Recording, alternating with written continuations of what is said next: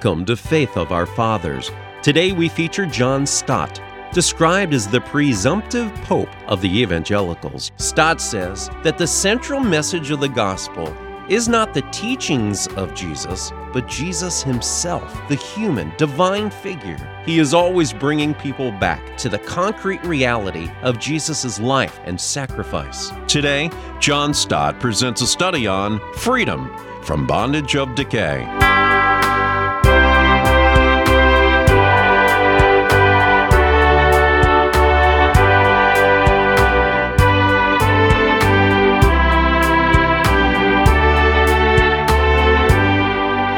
I've tried to emphasize in introducing the subject that Christian freedom is not primarily freedom from anything, but for someone. It's freedom for God to live in love as God's children. But that if we're to enjoy this liberty, the liberty of the children of God, we need to be set free from all those tyrannies which inhibit our freedom and our enjoyment of it. And so far we have talked about four of those tyrannies: the condemnation of God, the opinions of men, the slavery of self, and the fear of evil. Today I take the final tyranny, and that is the bondage of decay. That at least is what Scripture calls it. This freedom, of which I'm speaking today, is still future, and it cannot be enjoyed in this life. No Christian can claim to enjoy perfect freedom in this life. Let me explain that statement. Supposing as Christians we are free from the condemnation of God, because in Christ we have forgiveness. Supposing, secondly, we are free from the opinions of men, because our aim and ambition in life are not to follow the crowd, but to please God. Supposing, thirdly, that we're free from the slavery of self, because the truth has set us free. And supposing, fourthly, that we're free from the fear of evil, because nothing can separate us from God's love or resist his power, and we're deeply persuaded about these things. Here is a remarkable fourfold freedom. It's a freedom from the bondage of guilt, of fashion, of self, and of fear. Four tremendous freedoms. And yet we have not attained, so far, what the Apostle Paul called the glorious liberty of the children of God. Or, as the phrase literally means, if you translate the Greek, it's the liberty of the glory of the children of God. The word glory has many meanings. But here in this passage, which I'm going to read to you in a moment, it is contrasted with decay. Let's turn to the passage. It's in Romans 8 again. The letter of Paul to the Romans, chapter 8, and I want to read to you from verse 18. I'm reading from the Revised Standard Version, Romans 8:18. I consider that the sufferings of this present time are not worth comparing with the glory that is to be revealed to us. For the creation waits with eager longing for the revealing of the sons of God, for the creation was subjected to futility, not of its own will, but by the will of him who subjected it, in hope. Because the creation itself will be set free from its bondage to decay, and obtain the glorious liberty, or the liberty of the glory of the children of God. We know that the whole creation has been groaning in travail together until now. Not only the creation, but we ourselves, who have the first fruits of the Spirit, groan inwardly as we wait for adoption as sons, the redemption of our bodies. For in this hope we were saved. Now hope that is seen is not hope. For who hopes for what he sees? But if we hope for what we do not see, we wait for it with patience. That's Romans 8, verses 18 to 25. Here Paul is describing the whole creation, the created order, and he uses three descriptive terms. Verse 20, he says it's been subjected to futility, or frustration. In verse 21, he says it's in bondage to decay. In verse 22, he says it's groaning in pain, and the Greek refers to the labor pains of a woman expecting her child.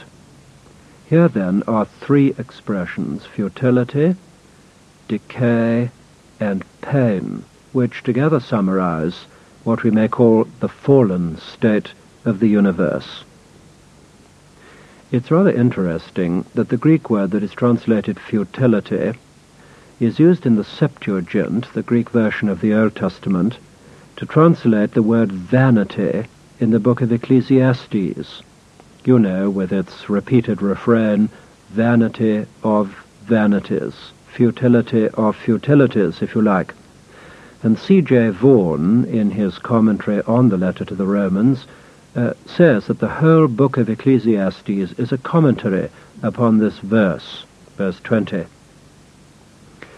The vanity of the creation lies in its decay, as we sometimes sing in the hymn, change and decay in all around I see. All animate nature is in bondage to decay. We simply cannot escape from the cycle of nature: birth, growth, death, and decomposition. Or the cycle, if you like, of spring, summer, autumn, and winter. It is a cycle of decay and rebirth. Inanimate nature is also decaying. Mountains and plains are being eroded by the weather. Even the stars and galaxies, we're told, are slowly running down as their energy dissipates itself. So the futility of the creation is in its decay, and in this decay it groans. And this is a groan of pain, but it's also a groan that gives promise of the birth of a new order. The groaning of nature, moreover, Paul says, is universal.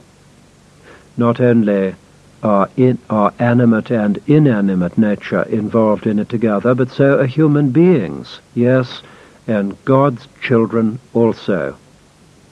How important it is for us to realize that birth into the family of God does not liberate us from our human mortality. Grace does not eliminate nature in Christian people, or not yet. For in this life, we Christian people share with the whole creation the decay which makes creation groan. Look carefully at the text. Verse 22, we know that the whole creation has been groaning in travail together until now. Verse 23, and not only the creation, but we ourselves, we Christian people who have the first fruits of the Spirit, we groan inwardly. So the groaning is universal. It includes animate nature, inanimate nature, human beings, and Christian people too. Now this is tremendously important. It shows us that Christian people are only half redeemed. Our souls have been redeemed, but not yet our bodies. So in 2 Corinthians 5 verse 2 we read, here indeed we groan, and we long to put on our heavenly dwelling. Again, verse 4 of 2 Corinthians 5, while we're still in this tent, which is a symbol for our mortal human body, while we're still in this tent, we sigh with anxiety. It's partly then our physical frailty and mortality which make us groan, for this is a bondage. It inhibits the full freedom which we desire to serve God, the full freedom that is going to be ours one day. But it's also the fact of indwelling sin, what Paul calls the flesh, so that he can say at the end of Romans 7, O wretched man that I am, who shall deliver me from this bondage of death, or from this body of death? He feels that his body, in its mortality and its weakness, because it's the seat of indwelling sin pulling him down, he longs to be delivered from this body of death. You see then that our physical frailty on the one hand and our sinful nature on the other are the two characteristics of our continuing bondage. And it's only when we get new bodies that first we shall be delivered from bondage, and second, the creation will be delivered as well. I think now at this stage I would like to draw your attention to the contrasts which the Apostle Paul draws in 1 Corinthians 15 between the two bodies, between our present human, physical, frail body and the new body, the resurrection body that we're going to wear one day. The fullest description of this, the fullest revelation of what the resurrection of the body will be, is given us in 1 Corinthians 15. First, Paul emphasizes the fact of our resurrection, and he asserts it from the fact of Christ's resurrection. But then he goes on from the fact of resurrection to the mode of it. What will it be like? Verse 35, "But someone will say, or will ask, how are the dead raised? With what kind of body do they come?"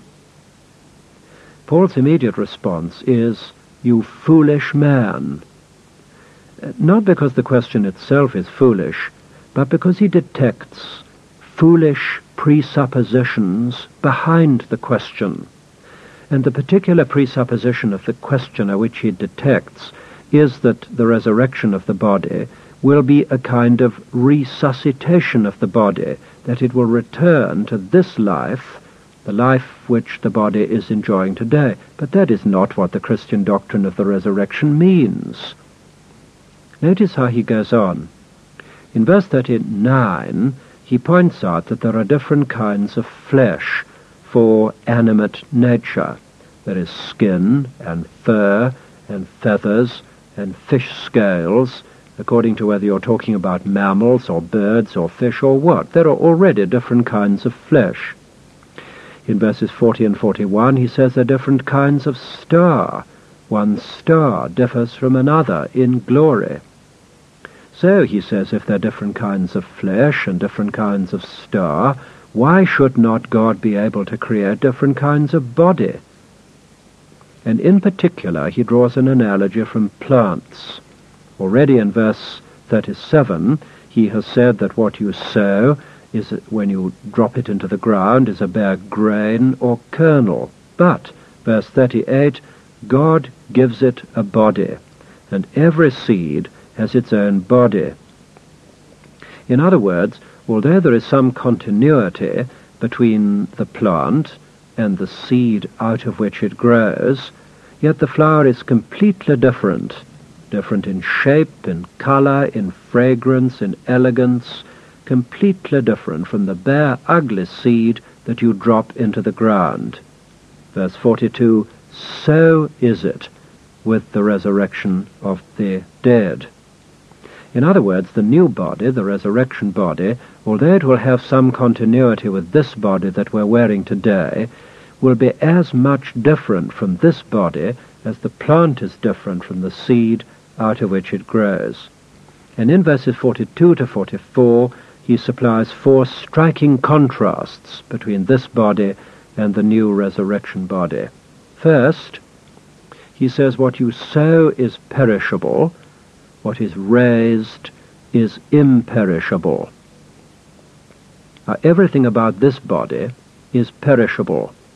I sometimes think that our human body should be labeled perishable goods, fragile, handle with great care. Because when you come to think about it, this human body of ours has considerable fragility. It is very perishable. It cannot endure the extremes, any extremes of temperature or climate. It easily dies from exposure to heat or cold.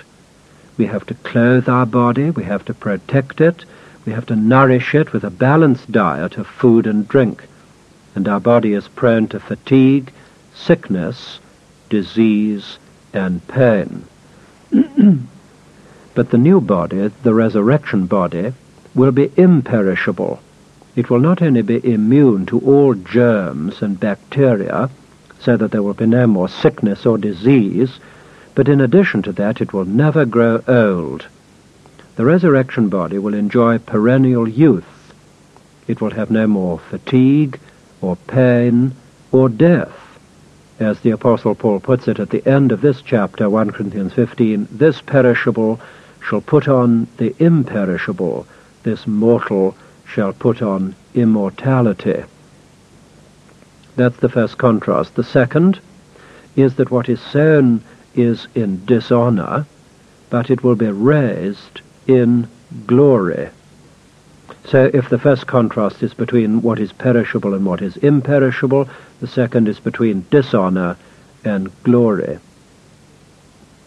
Let's be clear that the dishonor of this present mortal human body is not in itself. There is nothing dishonorable about corporeity, that is, about being in a bodily condition. The body is not what the Greeks thought it was, a kind of dungeon in which the human spirit is imprisoned. The Bible never teaches any such thing. It tells us that God himself created the body. Rather is the body a vehicle through which the human spirit expresses itself, so that as I'm speaking to you, I'm expressing myself, my human spirit, through speech. If you could see me as well as listen to me, you would realize that I'm also moving about and gesticulating, and I'm expressing myself visibly as well as audibly through my body. God made man a body-soul, and our eternal destiny and the purpose of God is not to be a disembodied spirit, but to be a re-embodied spirit. So the dishonor of the body does not lie in the body itself. There is nothing dishonorable about corporeity. The dishonor of the body lies rather in its connection with our fallen human nature, of which the body is the sphere.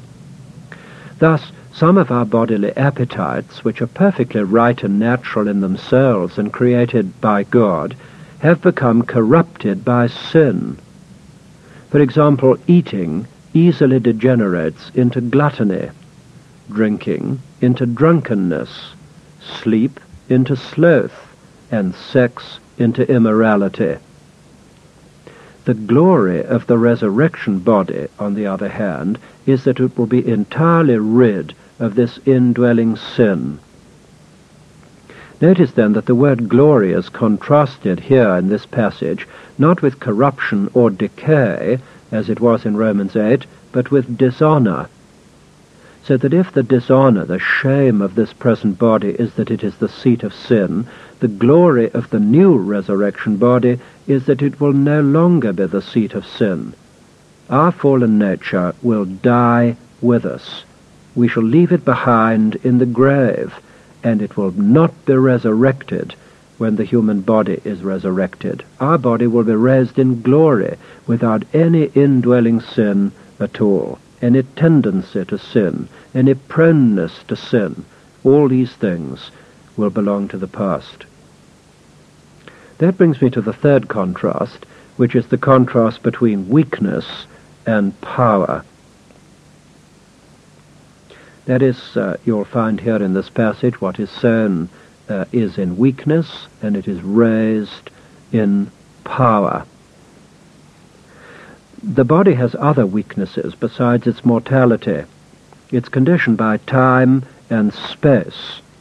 And when you think about it, these impose severe limitations upon the human body.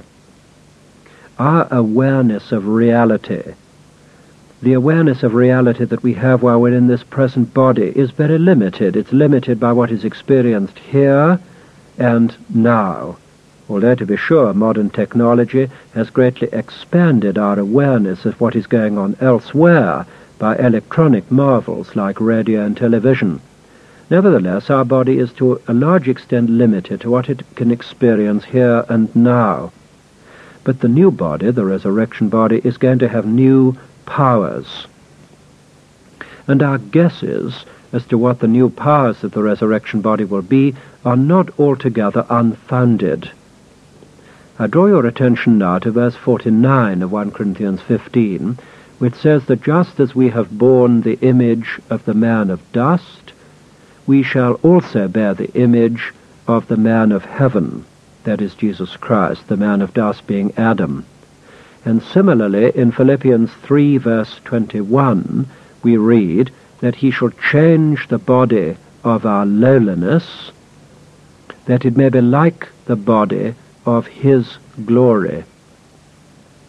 Now those two verses, 1 Corinthians 15:49 and Philippians 3:21, quite clearly teach that Christ's resurrection body is the prototype of ours. Our resurrection body is going to be like his. So it is legitimate to draw tentative deductions about the resurrection body from the data that are supplied at the end of the Gospels about the resurrection body of Christ. To begin with, Christ's resurrection body had some continuity with the body of his flesh. It had flesh and bones. He called it flesh and bones. Although, incidentally, it's never called flesh and blood. It's not the same kind of physiological entity that his human body was before the resurrection. But flesh and bones speaks of it as being able at least to materialize. It could be seen, it could be felt, it still bore the scars in his hands and side, and he could still eat, although it seems certain that he didn't need to. But although his resurrection body had some continuity with his old body, it also passed through the grave clothes, leaving them undisturbed on the stone slab in the sepulchre. It burst from the tomb, it passed through closed doors, it could vanish from sight, and it ascended into heaven, defying the law of gravity. I would myself want to say that there's no reason to doubt that our new resurrection body will have similarly new powers. Precisely what they are, we do not have the capacity to understand or imagine, but we can guess in that kind of way. Our present body is weak, our resurrection body will be powerful. It will have new powers. And the fourth difference, which Paul mentions here, is that our present body is physical, verse 44, and our new body will be a spiritual body. Now the Greek word for physical here is psychikos, which is translated by the New English Bible, animal. It describes our natural, animal, unregenerate life. So the present body is a physical body because it is controlled by psyche, by the principle of animal or earthly life. But the resurrection body, it will be spiritual because it will be controlled by pneuma, the principle of heavenly or spiritual life. In a word, this body is adapted to life on earth. The resurrection body will be adapted to life in heaven. Now it's time to summarize and conclude. We've seen that this fifth tyranny we've been considering is due to the fact that we are both mortal and sinful beings. We're in bondage to decay and death on the one hand, and to the flesh, that is our self-centered nature, on the other. So the liberty to which we're looking forward is the liberty of glory, and this glory is deliverance from both physical and moral corruption, from decay and from sin. Now 3 short points in conclusion. First, the Christian's perspective. Christians are looking forward to death. We're not just delivered from the fear of death, which is a bondage, nor are we, I hope, unfeeling about our relatives who may survive us and be bereaved, nor are we simply seeking to escape from this world, but we're longing for what death will bring us. As we read in 2 Corinthians 5:4, not that we would be unclothed, but that we would be further clothed, that what is mortal may be swallowed up by life. We need to learn to live this life in the light of the next, looking forward to our final liberation. Second, the Christian's assurance. We know about this renewal called resurrection because God has already given us the first fruits of the Spirit, the indwelling Spirit, as a pledge of our final inheritance. Thirdly, the Christian's expectation. Thank God for the 4 freedoms He's already given us. But the fifth freedom is yet to come, and it will be the best of all. It is the liberty of glory. We shall be freed from every impediment of body and flesh, free to love, serve, and obey God without any hindrance.